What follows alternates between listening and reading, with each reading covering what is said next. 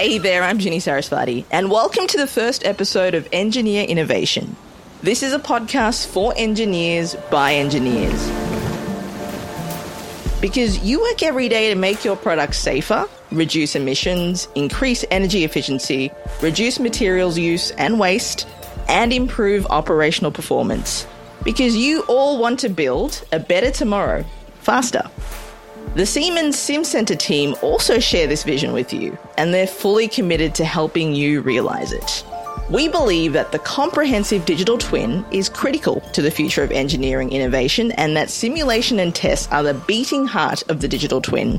That's why this podcast will focus on how simulation and tests can help you get there faster. One such technology is computational fluid dynamics, otherwise known as CFD.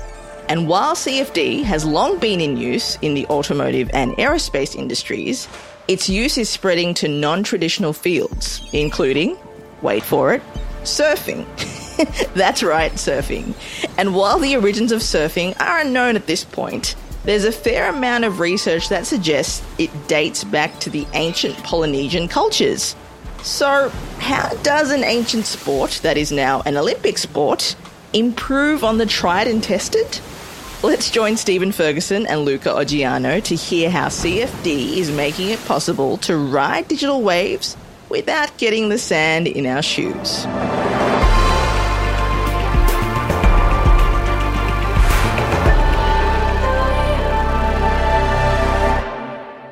With me now is Luca Oggiano, who's a CEO and co-founder of Nabla Flow and also a co-founder of the Surf Engineering Association. Luca, most important question first. Are you a surfer?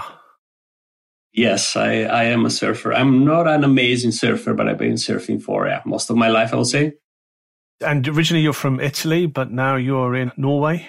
Exactly. I'm from Sardinia, as the island. How is the surfing in Norway? Can you get any good surfing? Not on Stavanger where you are. It's the wrong side of the coast, isn't it? I imagine. It's actually the right side of the coast. I was surfing this morning for about 2 hours. I had a very nice session. No one in the water. As you can imagine, there's way fewer people here than in places where there's better climate. So you get the surf all to yourself, which is pretty cool. So tell me a bit about your background and how did you get involved in surfing? Because you're a CFD guy, aren't you? You're an aerodynamicist, you're a CFD guy, and you've got a history in sports engineering. But how did you get involved in surfing from an engineering point of view? Yeah, surfing itself, I started surfing when I was 20. But then I moved to Torino where I studied aerospace engineering. And then it was pretty difficult to reach the beach and the waves. Then I started to surf quite a bit more intensively when I moved to Australia for 1.5 years. And more or less at the same time, I started to work on CFD. I finished my PhD and I got hired to work with offshore wind energy. And there we started to use actually StarCCM Plus for a simulation for the offshore wind energy market, where we were simulating both either wind turbines, particularly waves, hitting these either floating or bottom fixed substructures.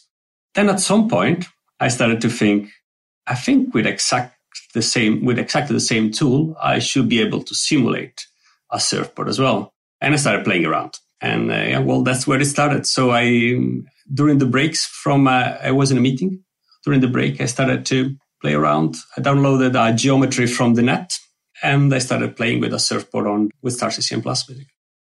That's always a dangerous thing to do, isn't it? Is download a model from the internet and start playing around because it can end up, as you say, take years of your life away doing those kind of simulations.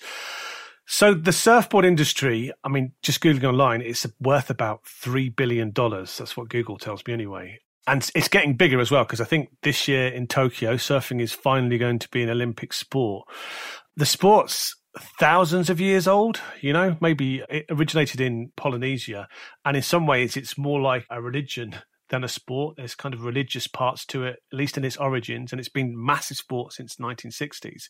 How are surfboards designed today? Is there much engineering that goes into the designing of surfboards? There is more and more engineering going into the design of surfboards. Until, I will say, 10, 15 years ago, it was almost just an art. So people were just shaping blanks in their own either backyard or garage and making a surfboard out of those blanks.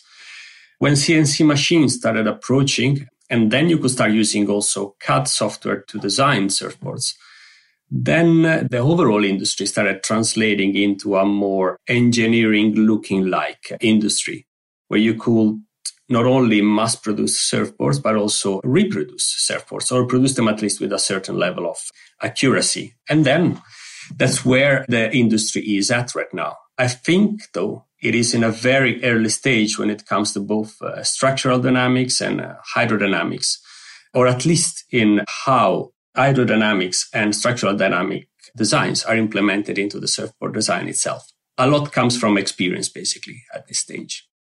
So this effort to apply disruptive engineering technology or simulation technology to the surfboard industry and to the sport, this isn't just something that you're doing, is it? There's a wider group of people you're working from. Can you tell us a bit about those guys? Well, we are actually three friends. I will say we met in a very weird way. With Mark, we met in Australia. I was at the conference. I was at one of the ISEA conference, and I met one of his colleagues. Mark is an expert in both structural dynamics and surfboard testing. He managed to build, I think, the most amazing facility for surfboard testing in the world.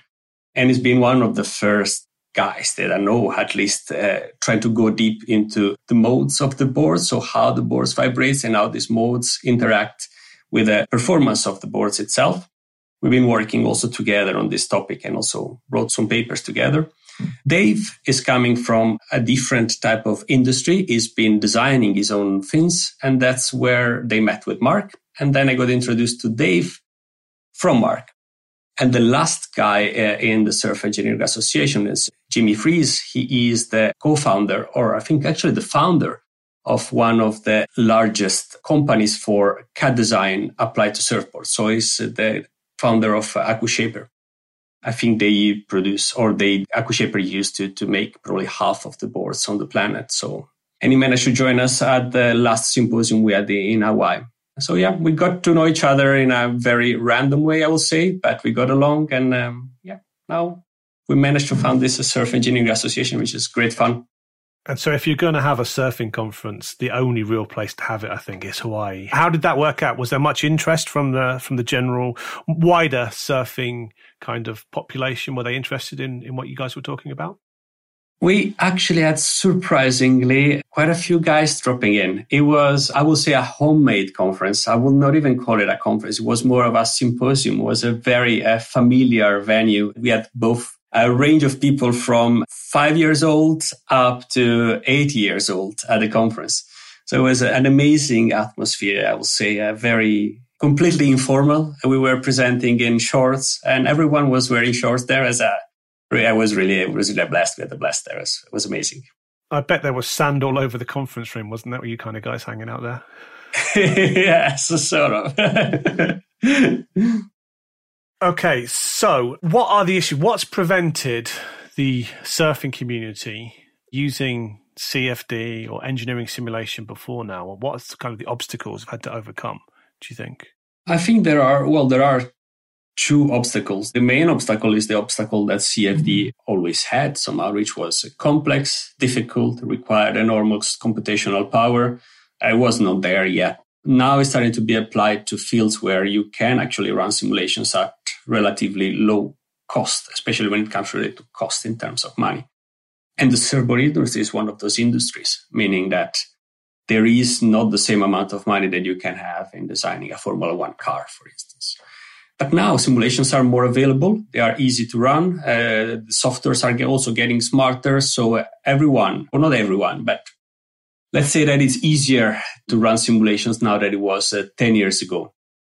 And then the second issue is that, well, probably no one thought about that before. So, once you start opening some doors, then people start seeing the doors as well. And they see the door open, and then they start to understand that, wow, there is a whole world here we didn't think of, and let's start exploring it. So, yeah, I think we've seen, so as long as I've been involved in CFD, which is almost 30 years now, there's always people trying to apply CFD to sports. So Formula One is the obvious one. Obviously, for cycling aerodynamics, it's been used quite a lot recently as well. And in the news recently, you've seen the America's Cup where you've got these hydrofoiling monohulls, which are traveling at 50 knots. So kind of the technology for simulating high performance boats in waves is there. But one of the things that I don't quite understand is how can you simulate a surfboard without a surfing maneuver? Surely you need to be able to model how the surfboard is moving through the waves. And where would you even begin to get that kind of data? Well, there we have. We decided to go simple first. So the very first simulations were just a board fixed, basically, in the water. And then you can start seeing you can already start having some information about how the flow goes, for instance, during the paddling phase. Then we started placing the board at a certain angle in the flow representing some sort of turns. And then we're trying to understand what kind of influence the tail has in this type of static, but still somehow dynamic type of situation. And from there on, we started moving forward and we started implementing maneuvers. And also that way was prescribed maneuver, meaning that we were prescribing the kinematics. Until at the end, we managed to implement with the FBI, we managed to implement forces on the board. So the board is literally floating on a flume and we represent the surfer as basically one point imposing some certain moments to the board. And that's probably the most representative case we can get, at least at this specific stage when it comes to surfboards. Design, I will not call it really surfboard design, but it's more CFD applied to surfing. I think I read somewhere that you managed to, did you not have some surfers surfing on boards with kind of GPS motion sensors involved as well? Yes, that's really not my expertise, but Dave in Hawaii has been working with surfers that had GPS on their boards. And they were using different type of fins. And then we compared the results from the CFD simulations with field data. And that was quite a ride. We were not expecting to get the accurate match. But at the end, actually, we could see some large differences, both from CFD and from the field test. And those differences were actually matching, which shows that, well, maybe this is the right direction to take. Yeah, because that's another one of the interesting questions about a surfboard, isn't it? Because what's the difference between a good surfboard and a bad surfboard? I guess most of it is subjective in the eyes of the surfer. It's what the surfboard feels like. And I guess it depends quite a lot on the experience of the surfer too. So how do you tell the difference between a good surfboard and a bad surfboard?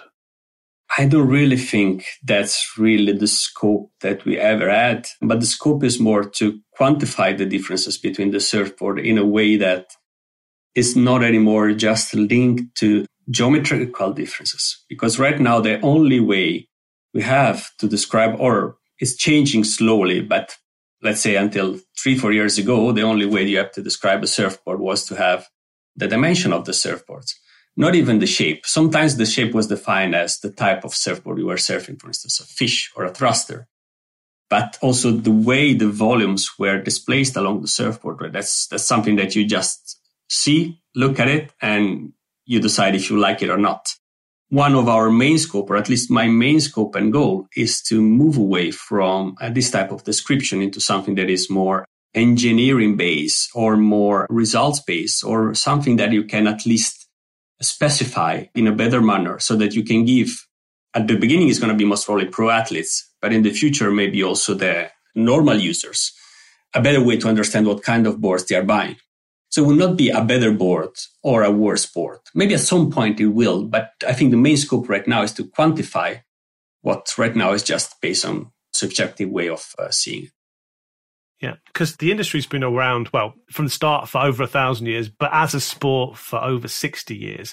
And there's quite a lot of innovation anyway, because surfboards have changed in the past 60 years, haven't they already? A lot. In terms of materials, in terms of shape. I think it's actually pretty impressive to see how far a surfboard design has gone just by evolution and trial and error. It's pretty amazing. And so you're looking to add like another dose of innovation into the sport to accelerate it even further, I guess, is going to be the result of this. I think it's needed, and I think it's going to happen no matter what. If it's going to be me, I don't know, but it's going to happen, especially when the sports is going to reach a professional level and be included in the Olympics.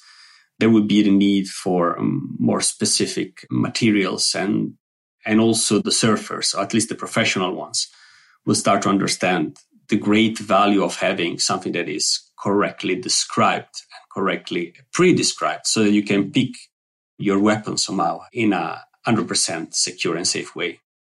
So tell me just a little bit about the simulations that you did then. I think you compared 3 different surfboard fin designs. Is that right? Yes, we compared 3 different fin design, and we ran some simulations on it. I think the results presented were only part of the results that we analyzed within the Surf Engineering Association. Also there we run both either kinematic prescribed motions or turns, and also the FBI turns, meaning using fluid structure interaction.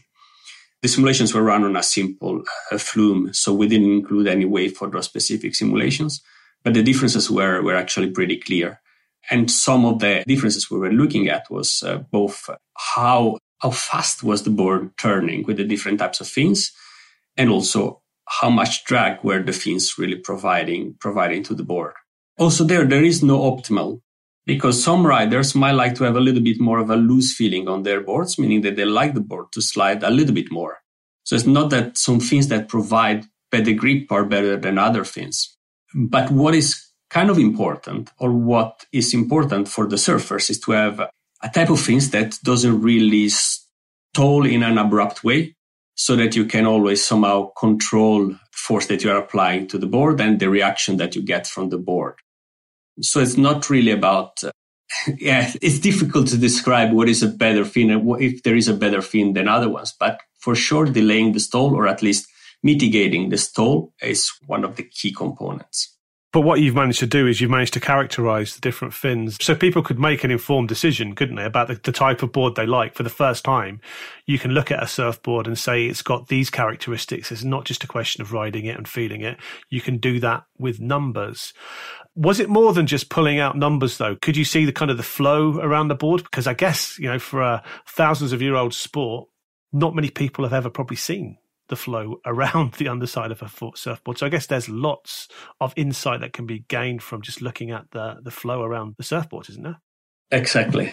So it was actually a very interesting study. And some of the structures that you use, sometimes now there is a lot of photographers that are placing themselves very close to the surfers. So sometimes you have this amazing footage with surfers shot from below the water. And you could see some of the structures that you actually saw in the simulations, like, for instance, ventilation with air getting caught under the board and mixed with swirls and vorticity.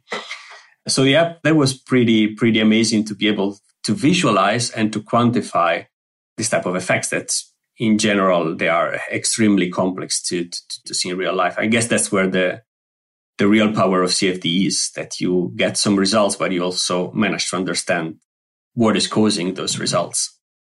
It's also interesting to see these surfboards, which have basically been designed almost through evolution, through successive generations of surfers, and finding out sometimes that from a CFD point of view, they actually work, don't they, as well? It's not, there's sometimes the surprises that things are already pretty good before you even look at them. So, engineering simulation can improve the design, but were the designs quite good to start with anyway?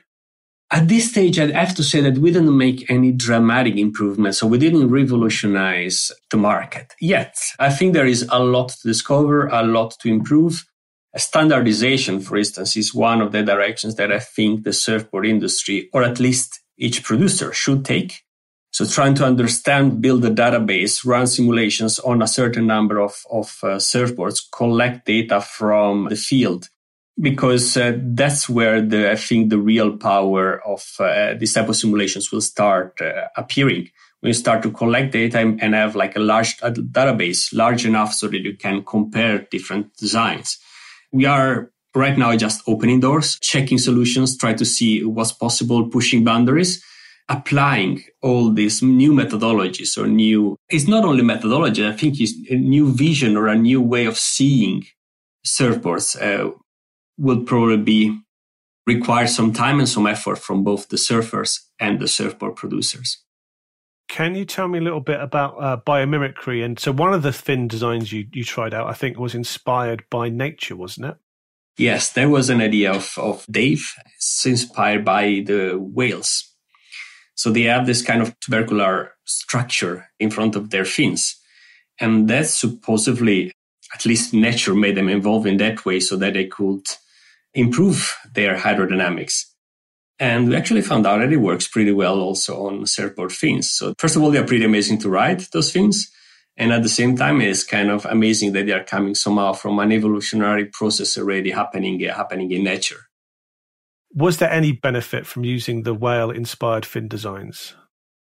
Yeah, it's a bit in line with what I was saying earlier. So you have waves mover stall.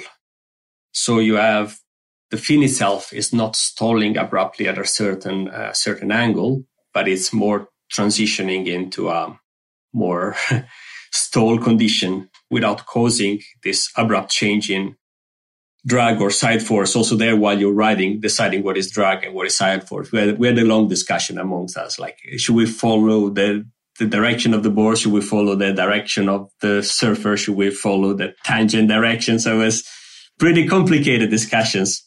So when you start working with different reference systems, everything gets mixed up. So you don't know anymore what is drag, what is lift, what is side force. Because I guess those are simple concepts that don't really apply to a dynamic moving structure, which is going through waves and things. So that's an interesting observation. So having basically validated your approach using complicated maneuvers, but under a simple so those were done on more or less a flat sea surface, weren't they? Yes. At least the ones that are presented in the paper, they were done on a free surface. What's the prospect of simulating surfboard dynamics on real waves?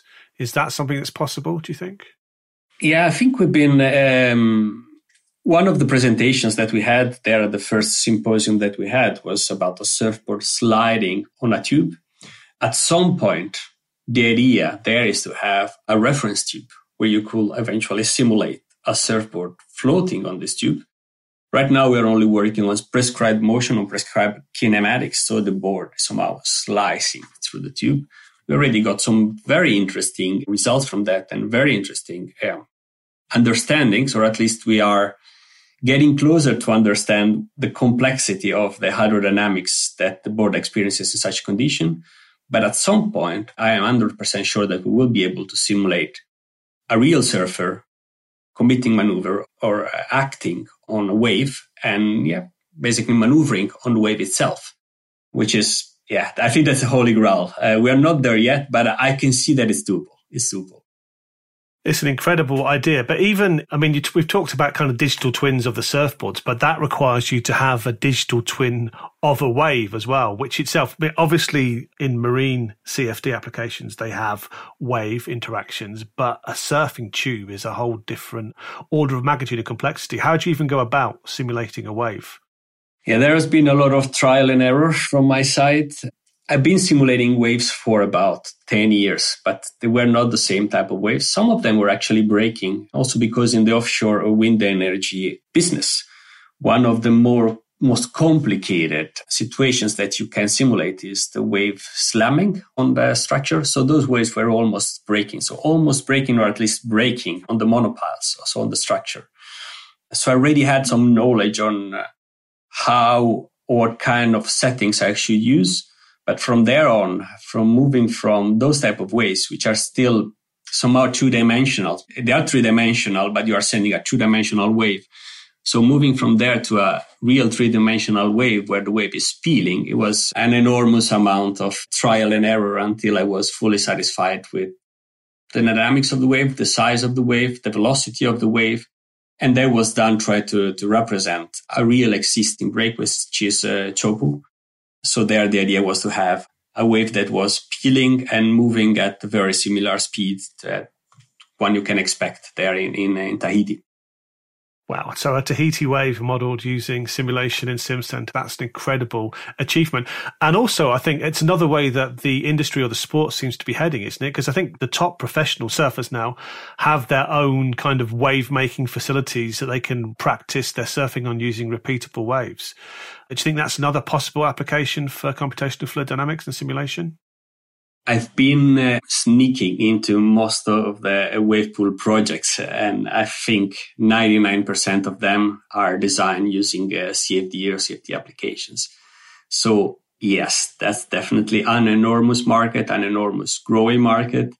Also there, I have to say that a lot of the research or a lot of the effort started from research that was applied from other fields. So it's kind of interesting to see how oceanography and even the offshore, both wind energy, but also offshore oil and gas market have been contributing to something that I don't think they were really expecting it will have happened, which is surfing waves produced by man-made machines. It's incredible. And I mean, it's worth checking out. We'll put some links in the show notes for this, but it's incredible to see, if you look on YouTube, these kind of sections of beach where people are making these reproducible, recreatable waves so you can practice the same maneuvers again and again and again. In any other sport, that would revolutionize the sport. So I think it's exciting times for surfing. So we said at the start of this that surfing is an Olympic sport. If we step forward 4 years' time. So at the moment, I guess most of the surfboards designed, all the surfboards in the Tokyo Olympics will have been designed using traditional techniques. Do you think in 4 years' time, at the next Olympics, after obviously surfing is going to be a massive success, we're going to start to see the impact of CAE designed surfboards? I really think so. And that will happen through, first of all, understanding not only from us that are driving this change, but also from the riders. And I know I've been working with professional athletes for about 15 years. And I'm 100% sure that when they will start seeing that they can get something better, they will want that something better. Because that little bit of advantage that you can get from a better design, or at least from knowing the type of design you are going to write, is going to make a massive difference for them. So it's not going to be driven anymore just by us that are maybe a little bit of a visionary in this field, but more from the really performance side of the sports, which are the surfers. I completely see that. And we could make a bet and see if this happens or not. But well, I'll certainly invite you back on the podcast when we're looking at I don't even know where the next Olympics is going to be, but we'll definitely have a chat about that. And maybe we can have a chat after this Olympics as well. I mean, I think all you have to do in that regard is you only have to hook one top surfer, don't you? As soon as one guy or girl is seen to be getting an advantage from using this technology and using surfboards designed by this technology, then everybody else just has to follow, because that's the way support. It's about marginal gains. Exactly. And, any sort of improvement you can demonstrate will, I'm sure, revolutionize the sport. So, Luca, supposing that there's an expert surfer out there who wants to utilize some of these techniques that you've developed into to improving their surfboard, how would they go about doing that? Could they contact you? Yeah, they can just contact us directly. So we are right now in the full phase of development. And of course, following the journey of a professional surfer from our side will be absolutely amazing. All right, that was really interesting. I think it's a fantastic application of CFD and simulation. I love the way that you've already given insight, but I love the way that you're able to characterize surfboards for the first time, that you're getting information about how the fluid dynamics of surfing works. I think the prospects are really huge. And so thank you very much, Luca, for joining me. That's been really interesting. Thank you. It'll be fascinating to see the impact on the sport in 4 years' time. And best wishes to Luca and the Surf Engineering Association.